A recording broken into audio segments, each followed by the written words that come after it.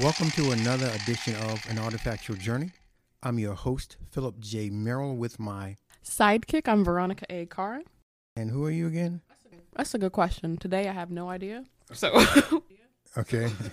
But I'm the producer and editor of our lovely podcast. I am also a researcher, writer, digital media strategist for Natty Jack and Company, and a very tired mama right now. Okay, so thanks for all that information. So, September 2022 in 12 different states in the United States of America has been designated as International Underground Railroad Month. And what in the world does that mean? In 2019, Governor Larry Hogan of Maryland declared September as International Underground Railroad Month because to recognize the state of Maryland as the most powerful destination for authentic Underground Railroad history. Say that again. Authentic. Authentic. The most authentic, not made up. No, so just because your grandma claims that her church is part of the Underground Railroad, it might not have been. So, especially if the building was created after emancipation. Right. In 1921. Right. So, okay. And September actually happens to coincide with the escape of two notable figures in the Underground Railroad and abolition movement, being Harriet Tubman and Frederick Douglass. So hence September being National Underground Railroad Month.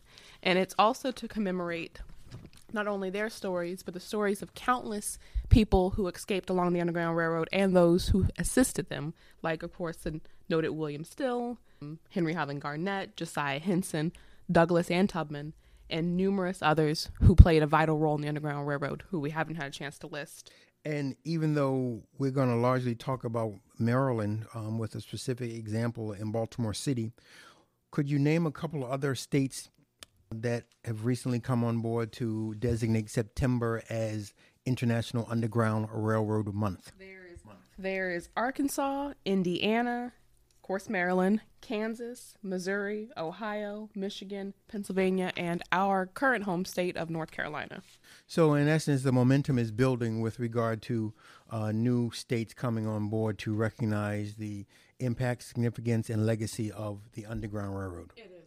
It is, because as we're building or rebuilding, in essence, the narrative around the Underground Railroad, we realize it just wasn't the southern states that should be recognized, or just Maryland or Pennsylvania, but that it extended as far as Ohio and, of course, as we know, well up into Canada. So a lot of those states that border Canada have huge, tremendous, often under-recognized, under-researched Underground Railroad history. Okay, with that said, can I get you to throw out a quote from the National Underground Railroad Center that came out with their most recent press release, please? The National Underground Railroad Freedom Center on September the 1st, 2020, stated the following: the Underground Railroad was the nation's first large-scale social justice movement, and its lessons endure as we continue this journey for justice, according to the president and COO, Woodrow Keown Jr., and I hope I didn't mess up your name, of the National Underground Railroad Freedom Center. It's interesting when we think about social justice movements, we often think of in terms of 20th and 21st century now movements, but the Underground Railroad doesn't often come to people's minds as a social justice movement, but it was. Indeed, and that's why a word that's beginning to gain some momentum and popularity in the history circles is reimagining. And so we're now able to reimagine the Underground Railroad experience as being part of a social justice movement. So you're not just thinking about current day Black Lives Matter or, the gay rights movement and the women's movement. Now you can actually include the Underground Railroad movement in that, because it was a freeing of people who were enslaved by both Black and white people coming together to fight against what they believed and what they viewed as an injustice. Okay, so with that said, today's podcast, we're going to be really specific and zero in with laser-like focus on another trending phrase that is gaining momentum in all circles, and that phrase is called the reverse Underground Railroad. So this is not the Underground Railroad, but the reverse Underground Railroad. And in simplistic terms, it actually means to kidnap a free person of color and sell them into enslavement. So this was very unfortunately common, and unlike the Underground Railroad, where there is documentation of people who were freed, who made it to various Underground Railroad locations, and people who were actually unfortunately sold, the reverse Underground Railroad was not as documented. Okay, so up to this point, is it easy to uncover and publicize numerous examples of the reverse Underground Railroad, or is that a difficult task at hand? I think it's more trending toward difficult, because there were tens of thousands of African Americans, free African Americans, who were sold into slavery, and very few records, scant records that exist. So you often have to go through WPA, the Works Progress Administration, narratives to kind of glean through those to see if you could find a name, a mention of a name, or reading various different slave narratives or newspaper accounts where someone's looking for a relative that has been kidnapped, and that can be very laborious and very time consuming when it comes to that. And what's a key component of all that? What an individual has in their personal possession in their homes. So if you have a photograph, if there is a letter, if there's a petition, a family Bible, if there's some sort of documentation that actually gives you some sort of clue and key and research key that allows you to go down a path to figure that out. Like if the family has their certificate of freedom or writ of affidavit or last will and testament, there are all types of enslaved documents that can help give you a piece of a larger puzzle that will allow you to put this narrative together.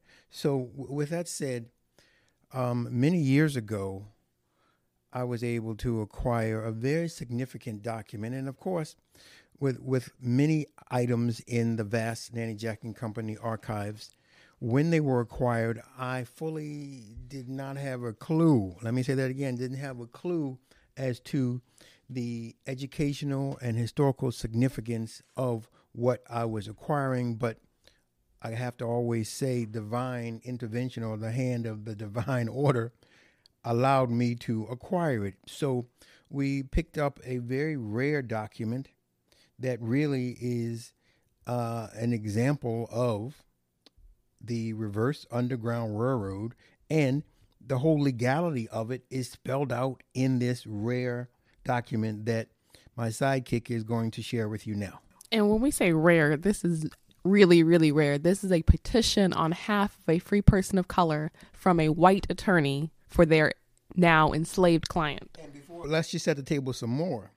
This is one of the most famous Baltimore enslavers that operated a jail that are connected. And as you learn more about this field, you will really understand that many of the traders had relatives and outlets and auxiliary locations in different parts of the country. Take it away. All right. So August 1853, to the Honorable William Frick, Judge of the Supreme Court for Baltimore. The petition of George Wright, a free man of color, humbly represents that he is detained, held in bondage as a slave by Marcy Fountain and B.M. and W.L. Campbell, and that he is now actually confined in a jail, a place of confinement for Negroes, in Pratt Street, belonging to the latter, and that he is credibly informed and apprehends that they are about to sell and remove him from the state of Maryland as a slave for life. He therefore humbly prays that a subpoena addressed to the said Marcy Fountain and B.M. and W.L. Campbell to appear in your honorable court on a day to be therein named, and further your petitioner prays to not be moved from this jurisdiction of the court. Nolan Poe, attorney for petitioner. There is so much to unpack in that document that we could do a whole segment just on the verbiage, some of the namesakes that are involved in it, and weave a magnificent, much larger story. But because of time, we're not going to do that. Right, so this is a free black man who was just snatched off the street and wrongly placed in a slave jail. And more importantly, and also interesting, is the fact that he's in a state and a city that, while it was a slave state, was also a state with one of the largest free black populations in the country. And the good thing about this rare document is that because of research, we can weave a story about George Wright. We figured out which one of the George Wrights that this was, where he lived, his occupation, and that helps to humanize the story. We have his name, we know where he lived, and that makes it real for a lot of people. And it puts a face to a name for the hundreds of thousands of free African Americans like George Wright across the country that were placed in these slave jails. We don't know exactly what George Wright's fate was, but Unfortunately, the fate of many was to be sold secretly and quickly without any type of provisions of the law coming in to New Orleans, to Alabama, to Georgia, and even as far down as Florida. And with this document, what is really also exciting is that a Maryland repository has a circa 1910 photograph of the remnant of the jail site. So you actually get to see where George Wright was being held. And another fascinating piece of this is that, truth be told, listen to what he's saying, that he's concerned that he will be sold into slavery for life. So imagine the fears and the emotional trauma and stress that he was under. I mean, and it had to be a very frightening, beyond frightening situation, because a lot of these enslavers and slave traders would do just that. They were ruthless. They would capture a free person of color, and then they would quickly try to make sure they could sell them down south, or have someone falsify a record or an affidavit to say that this person was my property, and they ran away to Maryland, even though George Wright could actually claim and show that he was a free person of color. He had never been enslaved. I've always wanted to know, how in the world did African-American George Wright reach out to an attorney that agreed to represent him with this case? Right. So you wonder if a family member reached out and said, my husband, my brother, my son, my nephew is being held in this jail, and we're getting your legal services. So when you look at the name Frick, you can get a whole bunch of documented information. Of course, if you look at the name Poe, you get a whole bunch of documented information. And you're going to realize that Poe is connected to the infamous Edgar Allan Poe. And so again, I talked about how this one document gives you so much to unpack, but that may be for a later time. Now, the other thing I wanted to say is that the slave traders that were the proprietors of this jail are notorious. And you can actually type in Marcy Fountain and B.M. and W.L. Campbell and get numerous search results, different books, different articles. They were notorious and they were ruthless. And much like Philip said earlier, they have connections, not just within the state of Maryland, but down to New Orleans. So they had a market, unfortunately, for not only enslaved freedom seekers, but also free people of color. So they knew where they could sell. The jail that held the enslaved and the traders had a network. The network is well worth following to learn more about this horrific and heinous economic experience. So now we're actually going to talk about an individual who was held in that same jail just 2 years earlier. We approach African American history and culture at Nanny Jack and Company through a material culture base, through an artifact-centric approach. In other words, whatever we work on is largely coming from some primary source material in the singular, or materials or collections that are within our archives that allow us to go to the Horsted's cultural onion theory and continue to peel back the layers that allow us to do this great interpretation and storytelling and intersectionality.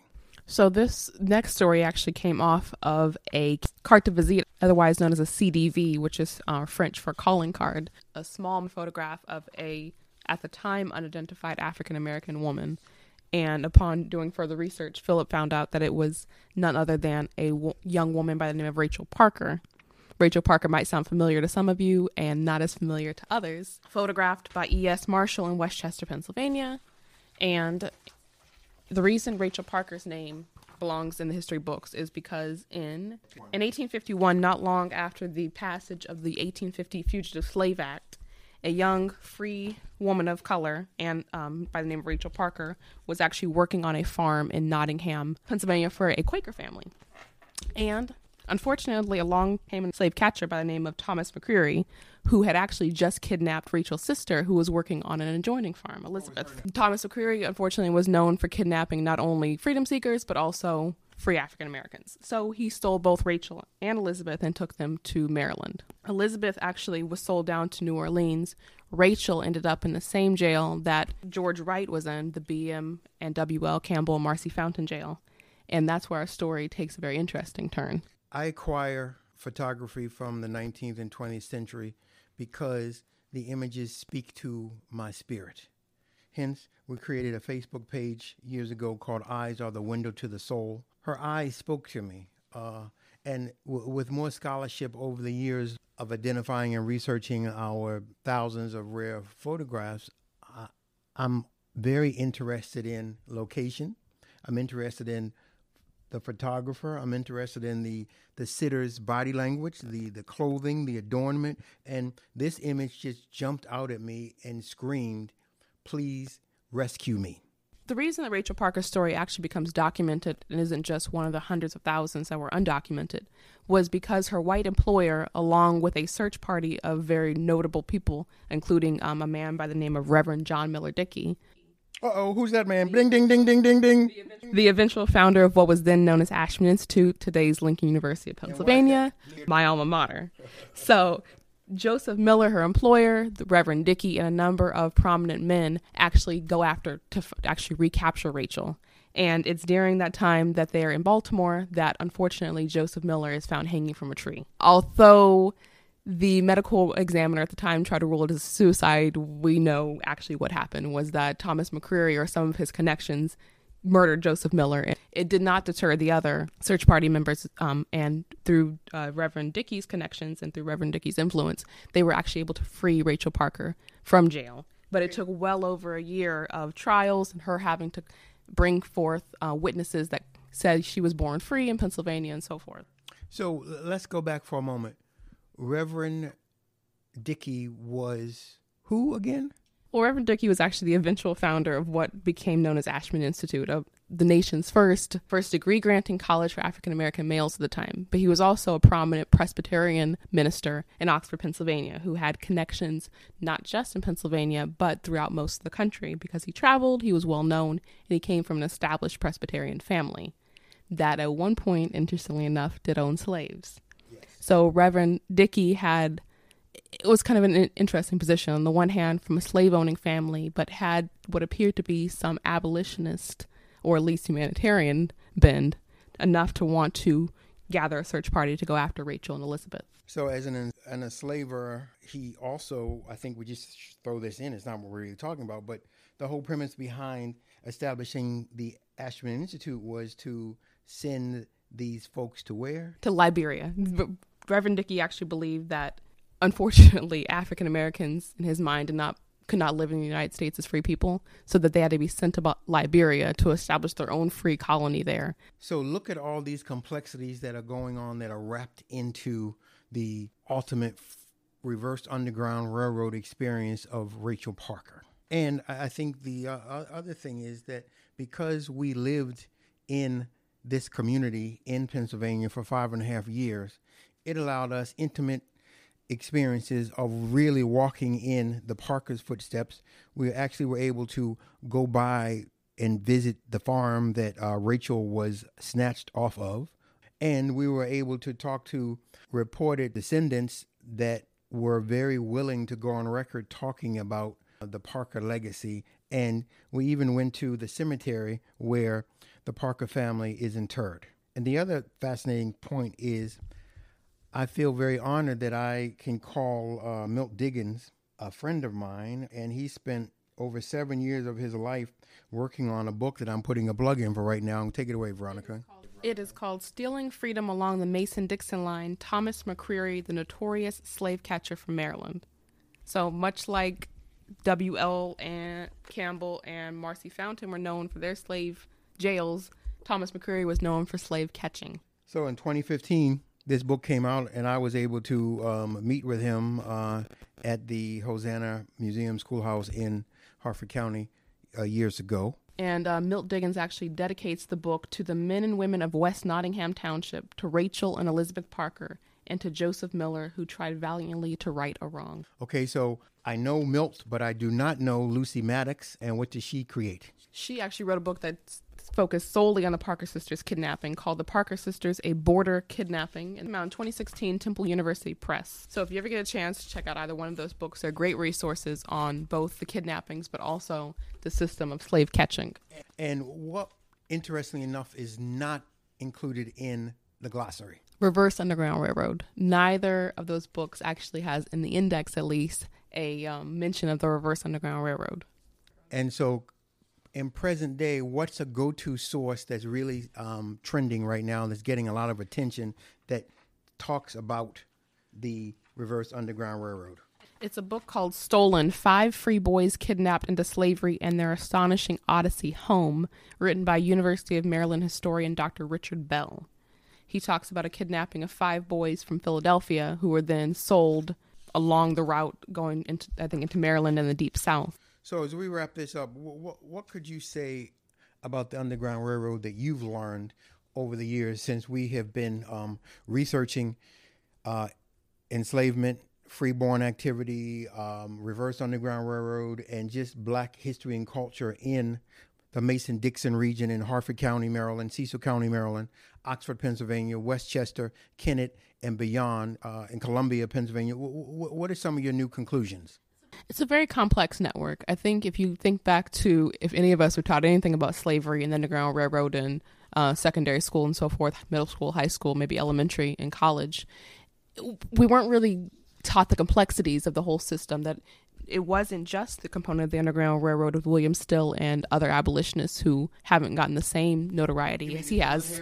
There's more than Harriet Tubman, there's more than William Still, more than Douglass. That it was a huge network, unfortunately, of very good-hearted people, but also terrible people like Joseph McCreary and Marcy Fountain and the Campbells on both sides. So it was a very complex network. So just as there was an extremely network of people who were helping to help freedom seekers, there was also a reverse network on helping to keep them enslaved, or in some cases make them enslaved for life. And see, so I'm going to go back to something I said earlier in the podcast, where when I acquire some of these artifacts, I don't fully have the historical bandwidth to understand its significance. And so in some cases, I have to let them marinate, so to speak, and years later, it is revealed as to why we were able to acquire this rare content. So, in sticking to that theme, these 2 items, the rare carte de visite of Rachel Parker and the rare document regarding George Wright being a free man of color placed in an enslaver's jail, were acquired a good 2 decades before the other one, and now they fit together like a hand in glove to tell a much more comprehensive story. And that's the key component, telling a much more comprehensive story, authentic story. And as our dear friend, Dr. Kate Larson will tell us, who's the biographer of Harriet Tubman's life and journey and abolitionist activities, that as much as, of course she loves Tubman, she's documented her, that there is a need to actually document more than just Harriet Tubman and more than Douglass and Henry Highland Garnett, that there are countless abolitionists and Underground Railroad operatives whose names we haven't had a chance to figure out yet. And there were also people who were part of the Underground Railroad, freedom seekers, people who were freeborn and then placed into enslavement, whose names we might never know, but for the ones that we do come across, uplifting their stories, because they were just as important as the people like William Still or William Lloyd Garrison, who seem to get all the publicity and press. And I think that's partially why I was so excited years ago when I got to meet the now retired Friends Historical Library of Swarthmore College, Christopher Dinsmore, because he basically said the type of research in collecting and interpretations that we were providing through this material culture was grossly needed. And so again, everyone is on the same page saying we need to dig deeper, go down that rabbit hole, to do that deeper dive and uncover receipts, papers, books, newspaper, Bibles, anything that can help play a role in bringing to light these new stories of the reversed Underground Railroad. That concludes another edition of An Artifactual Journey. Stick with us for more exciting activities dealing with material culture and its connections and how they resonate with present day activities.